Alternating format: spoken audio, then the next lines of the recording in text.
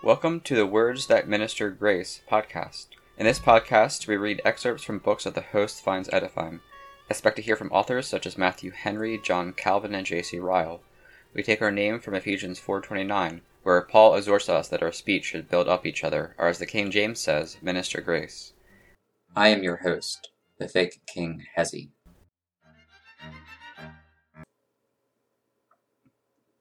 In this episode, we continue our reading of Calvin's Institutes Book 2, Chapter 8. We'll be reading Section 16. Calvin discusses the First Commandment. 16. The authority of the law being founded and established, God delivers his first commandment.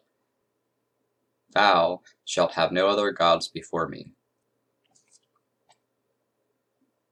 The purport of this commandment is that the Lord will have himself alone to be exalted in his people, and claims the entire possession of them as his own.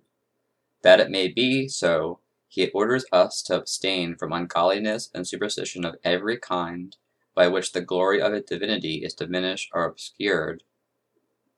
And for the same reason, he requires us to worship and adore him with truly pious zeal.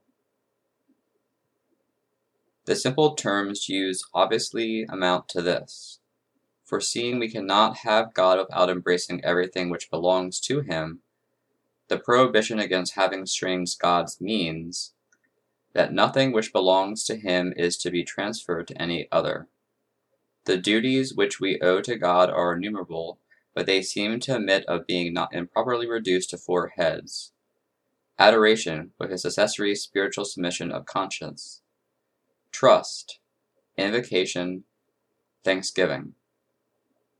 By adoration, I mean the veneration and worship which we render to him when we do homage to his majesty, and hence I make part of it to consist in bringing our consciences into subjection to his law.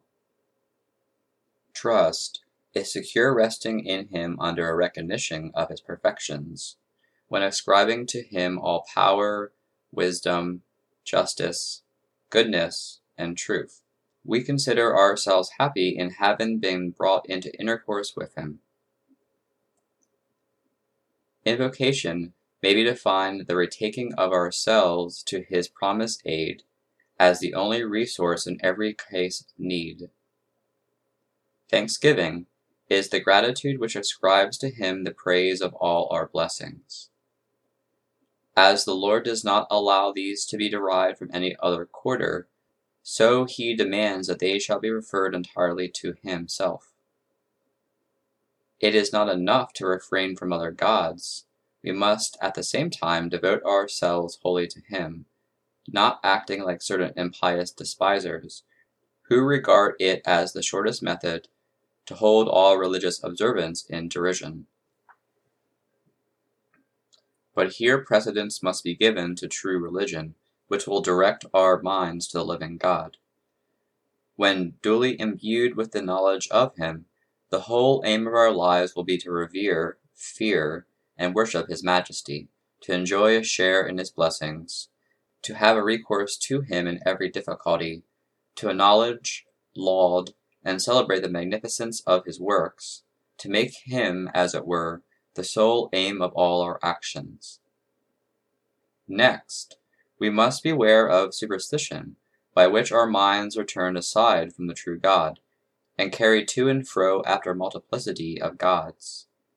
Therefore, if we are contented with one God, let us call to mind what was formerly observed, that all fictitious gods are to be driven far away, and that the worship which he claims for himself is not to be mutilated. Not a particle of his glory is to be withheld. Everything belonging to him must be reserved to him entire. The words before me go to increase the indignity, God being provoked to jealousy whenever we substitute our fictions in his stead, just as an unfaithful wife stings her husband's heart more deeply when adultery is committed openly before his eyes. Therefore, God, having by his present power and grace declared that he had respect to the people whom he had chosen, now, in order to deter them from the wickedness of revolt, warns them that they cannot adopt strange gods without his being witness and spectator of the sacrilege.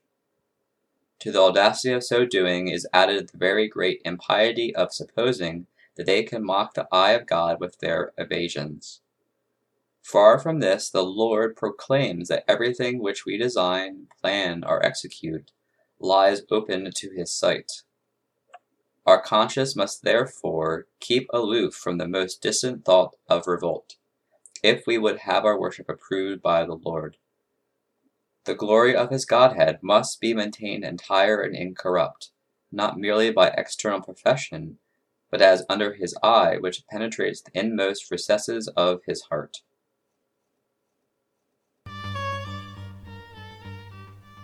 Thanks for listening. In the show notes, you can find contact information and a link to the text from today. Remember to heed Paul when he says in Ephesians 4:29 to let no corrupt communication proceed out of your mouth, but that which is good to the use of edifying, that it may minister grace unto the hearers.